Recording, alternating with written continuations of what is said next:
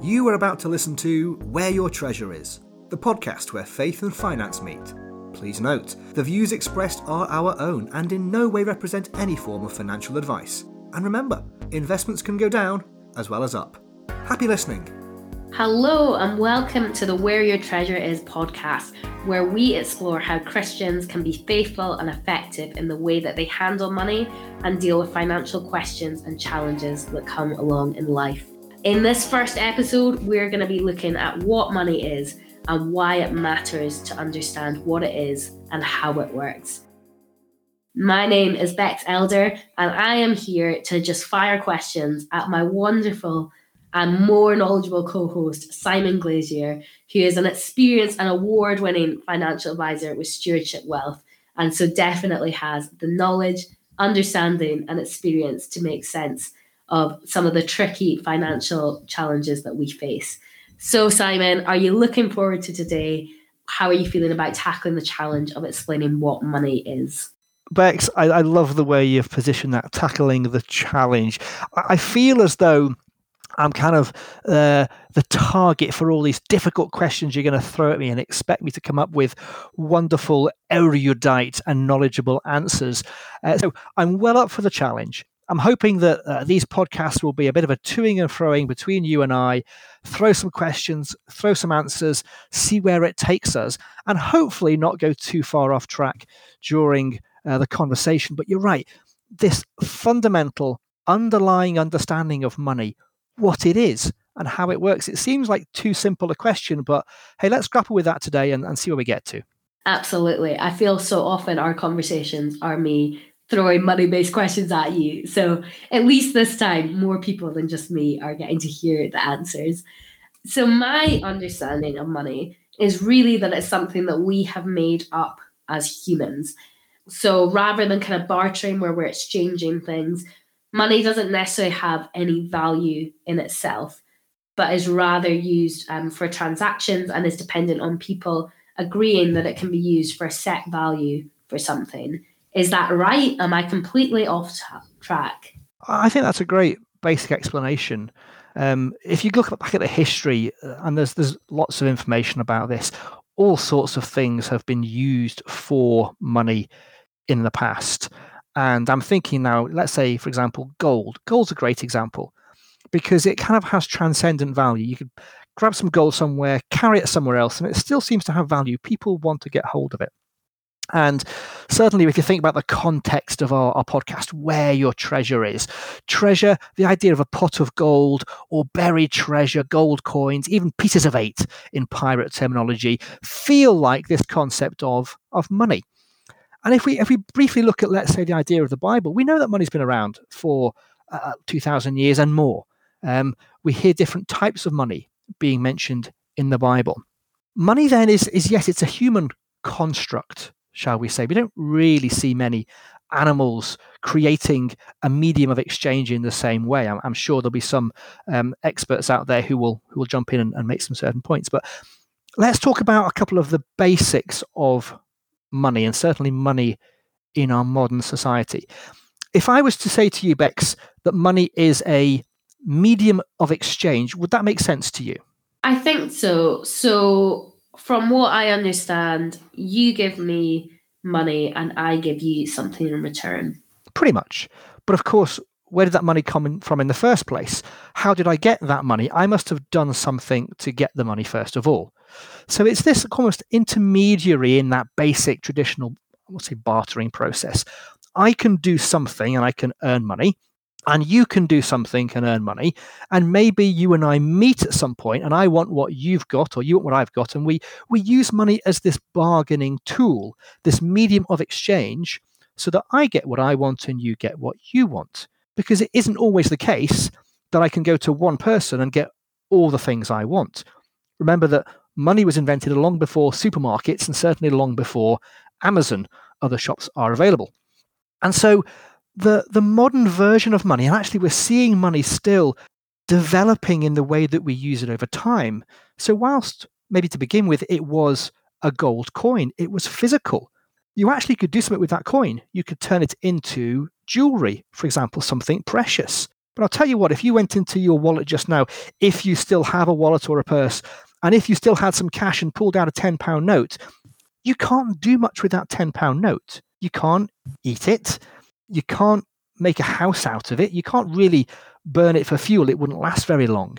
And so what you've got is this piece of paper that somebody somewhere else will accept in exchange for a product, maybe some food or some fuel or a service. I'll mow your lawn or I'll clean your windows. And so we have a concept now of money being a promise. So what do you understand by that, Bex? That the money says, I promise to pay the bearer £10. What is this promise that money is based on, in your opinion? Well, it's an interesting one because I don't know what would happen if I walked into a bank and said, hey, you promised me £10 on this sheet of paper. Can I have it, please? And I suppose by the very means of it becoming a medium of exchange, I just accept that promise is valid. Basically, yeah. It's a societal construct. It used to be you could walk into a bank with a bank note and exchange it for coins, shall we say, of some kind of physical value, whether they're made of copper or gold or something else. Doesn't happen anymore. So the idea of a promise is everybody kind of agrees that money has value. It only has value because we all agree that it does. And so our society almost, and certainly the modern consumer society, is built upon a promise. And if that promise were to ever break down, I don't know what would happen. But let's talk about money more recently. Money has stopped being physical and is now predominantly digital. I'm not talking about the kind of cryptocurrencies, digital currencies like Bitcoin. I'm talking about the fact that, you almost never see a pile of money. You might see your bank statement. You might see a bill or an invoice. You might pay by debit card or credit card. Money is just moving around between people's accounts.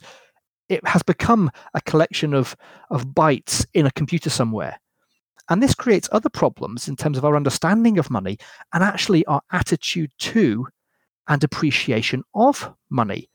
Have you found that personally, how your use of money has changed maybe over the past 5 or 10 years? Absolutely. I know when I first set up my first real bank account as I was going to uni, and I automatically got given an overdraft, and I was like, oh, this is really nice of the bank. They're giving me extra money. Great. And because I feel like at that point, I didn't really understand the value of money, and I certainly didn't want to restrict my spending based on how much money I did or didn't have. I made full use of that overdraft until the day came when I realized I actually had to pay that back, or else it would be in debt. And I think so often the fact that money is this fluid concept, that it's difficult to grasp what it really means, and that we live in such a society that's driven by, if I spend more money, I'll be happier. If I have this thing, then life will be perfect. It can be incredibly easy to kind of fall into that trap or to not even understand how to begin to navigate it. So how do we kind of get a grip when it feels like it's quite a slippery concept?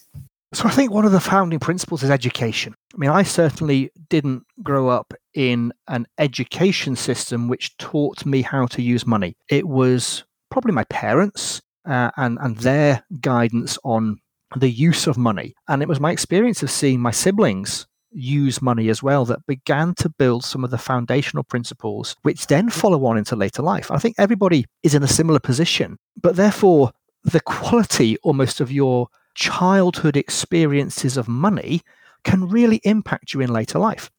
And you gave a fantastic example there. I remember going to university and for the first time ever being offered not only an overdraft, but even a credit card.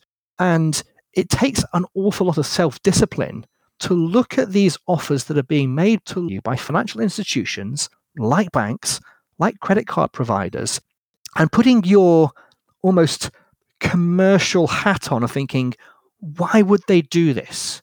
What is the benefit to them of them offering me this money?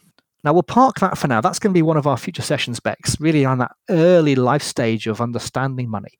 But you also pointed out a really valid point around the emotion of money and the value of money. Now, what do I mean by the value of money? Money intrinsically has a value. £1 is worth £1. Well, yes, it is. But I would argue that more so, it's what you do with money that kind of creates a perception of value. For some people, money doesn't really have value. It's a thing that they get and they get rid of very quickly. They earn it, they spend it, they're given it, they give it away. For other people, money becomes intrinsically something of value. They want more. They feel that having lots of it is good.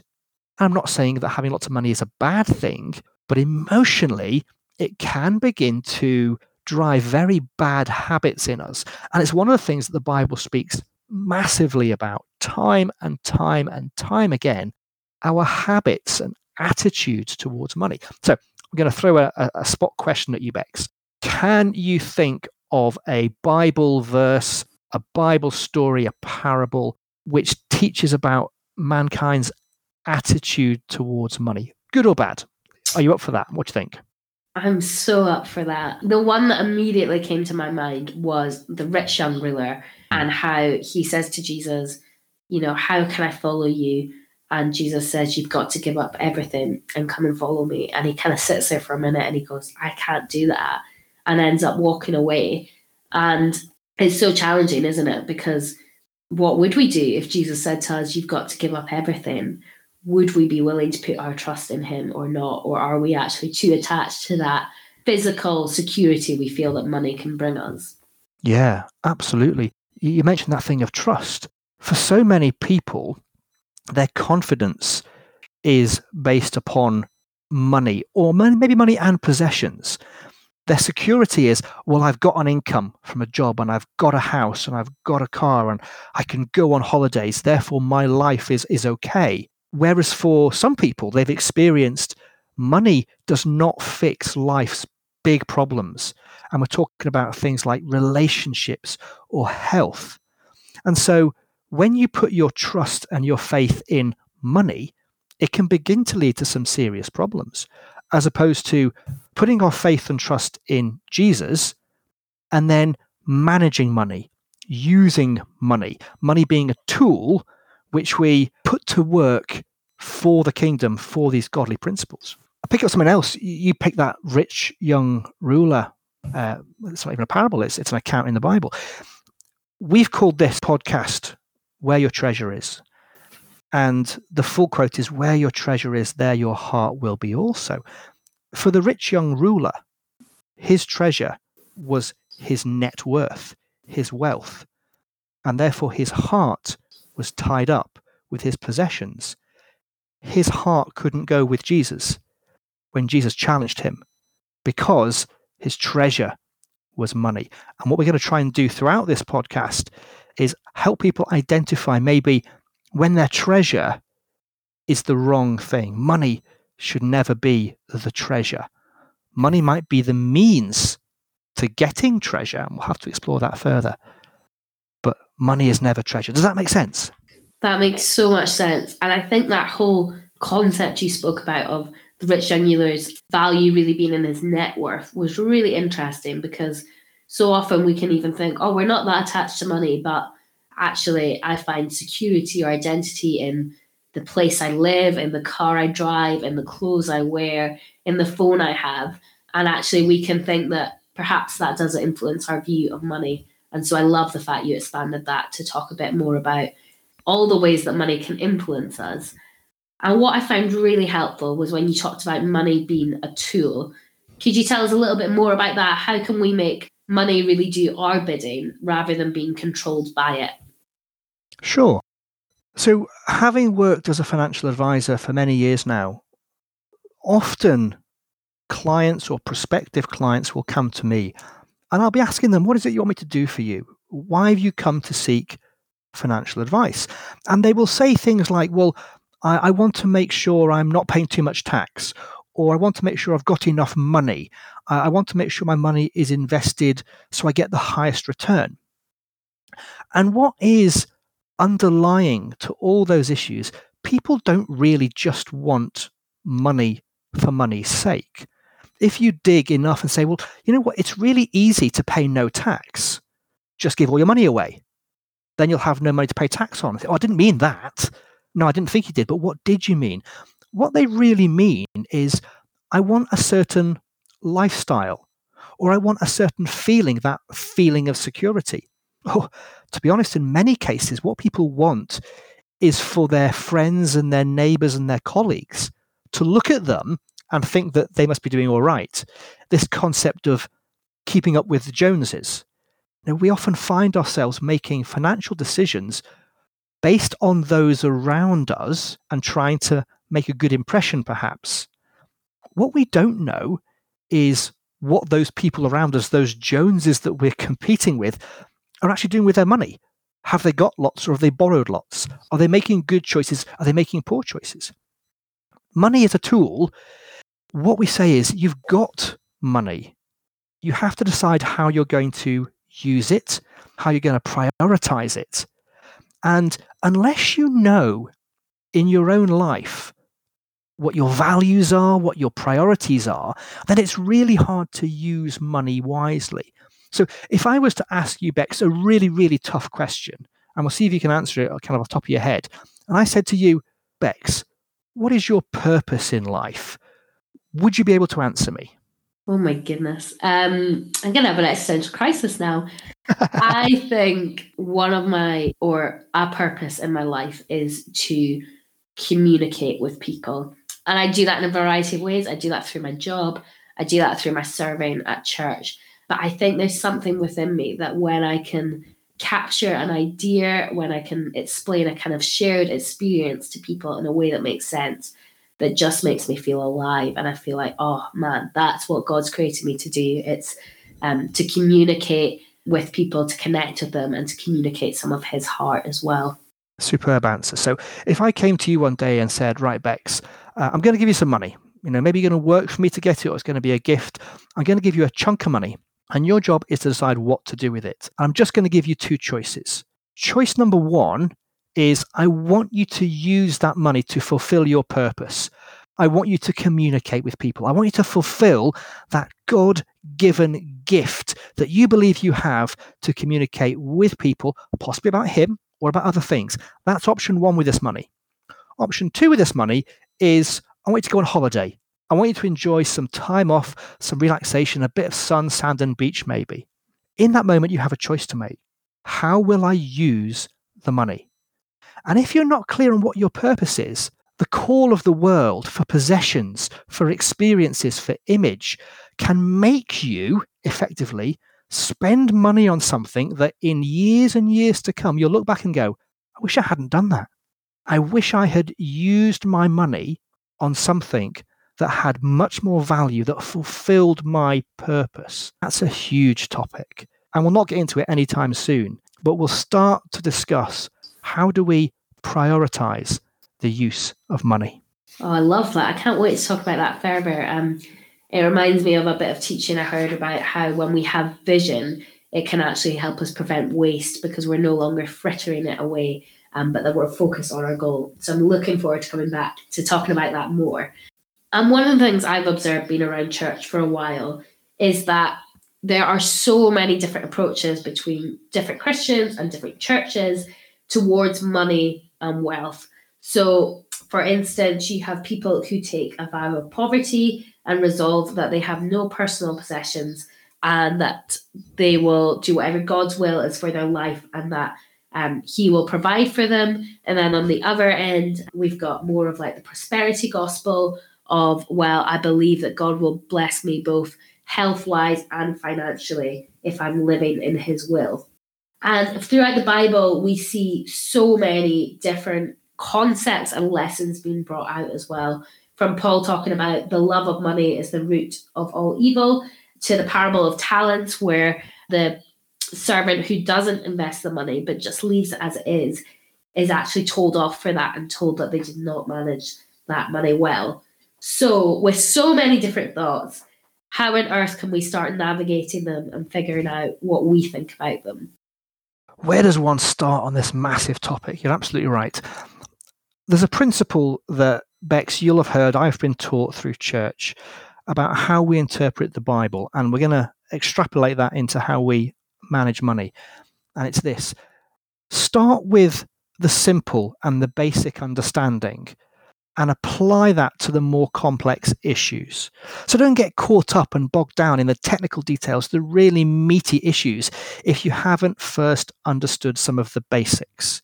So what are the basics I think about in terms of a biblical attitude towards money? Number one, and I can't even remember where it's from. Someone will throw a verse at me, no problem here. The earth is the Lord's and everything in it. I think it's in the Psalms. Okay? That speaks about everything we have, Bex, everything you have right now, everything I have right now, not just my money, but my clothes and where I live and my family, even my knowledge, my ability, my health. All of that is a gift from God. He is a generous and loving God. He doesn't just give us enough. He gives us vastly more than we actually need. So in that moment, I can look at my wealth and what I do with it with this concept of, this is all God's stuff. What am I going to do with it? He's given it to me. He could take it away, or he could give me even more. So in that moment, we come onto the concept I would call stewardship. And I'm so passionate about this concept of stewardship that I call my company Stewardship Wealth. And stewardship is the idea that you don't own something, you are managing it on behalf of somebody else. There's a parable about this. It's sometimes called the parable of stewardship or the parable of the shrewd manager. It is one of the most difficult parables in the Bible to understand. But as a basic concept around stewardship, God has given me some stuff, and my job is to do with it what he would want me to do, because one day he's going to ask me, Simon, what did you do with the stuff that I gave you? And am I going to be confident enough in that moment, standing before the throne and saying, God, I did this, and I think that's what you wanted. Now, in reality, we more often than not maybe fail at doing what God wants. But if I have that in the back of my mind, then more often I will do what God wants with his wealth. It's not my wealth. I don't own all this stuff. It's not my bank account. I am managing it for God. And I'm going to come to a third principle, which is then the trust and test principle. You mentioned this idea of a vow of poverty, and you trust in God. He will provide all my needs. The Bible says God will provide all our needs. And absolutely, for some people, I believe that God says to them, give it all up, live a simple life, and I will meet your needs. But he doesn't say it to everybody. I think for some people, he says, I will give you some stuff, like the parable of the talents. I'm going to see how well you manage it, how well you use it, how well you steward it. And if you do a good job, I'll give you more. Not for your own sake, not as a reward, not as a prize. I'll give you more because you have proven yourself worthy and able to manage my resources, says God. I will give you more to manage. And in that moment, we're trusting in God's provision for us, and he is testing us on how we manage what he's given us. Such huge concepts, but with those foundational principles, it helps us address many issues that we face day by day, minute by minute. When we have money in our control, what do we do with it? And we'll dig into that so much more, Bex. I'm so looking forward to it. Those three principles are so helpful. And what I love about them is the way they encourage us to lift our eyes to God. And actually, as we do that, sometimes we find that our kind of tight grip on our own possessions and our own money begins to loosen as we look to the one who provides that for us. Absolutely. This has been a wonderful conversation, and I have so enjoyed looking at what money is and beginning to pull out some of those threads of what the Bible says about money. And we've covered a lot of ground already today. Is there one key point that you would love to highlight to our listeners around what is money as we begin to wrap up our conversation? I'm not going to answer the question about what is money. I'm going to say this. The Bible talks not so much about money as about worry.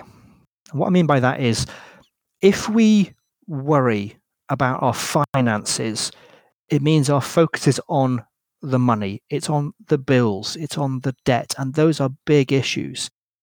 if, as a first little step, we can let go of some of our worry and instead turn to God, the one who provides, He's the one who has all the answers. He's the one who has all the wisdom.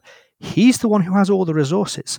And as we journey together, Bex, you and I and our listeners through this podcast, we might then be able to build some foundational principles about how to manage money better and potentially get ourselves out of some of the financial fixes we find ourselves in by being good users of money, good stewards of money.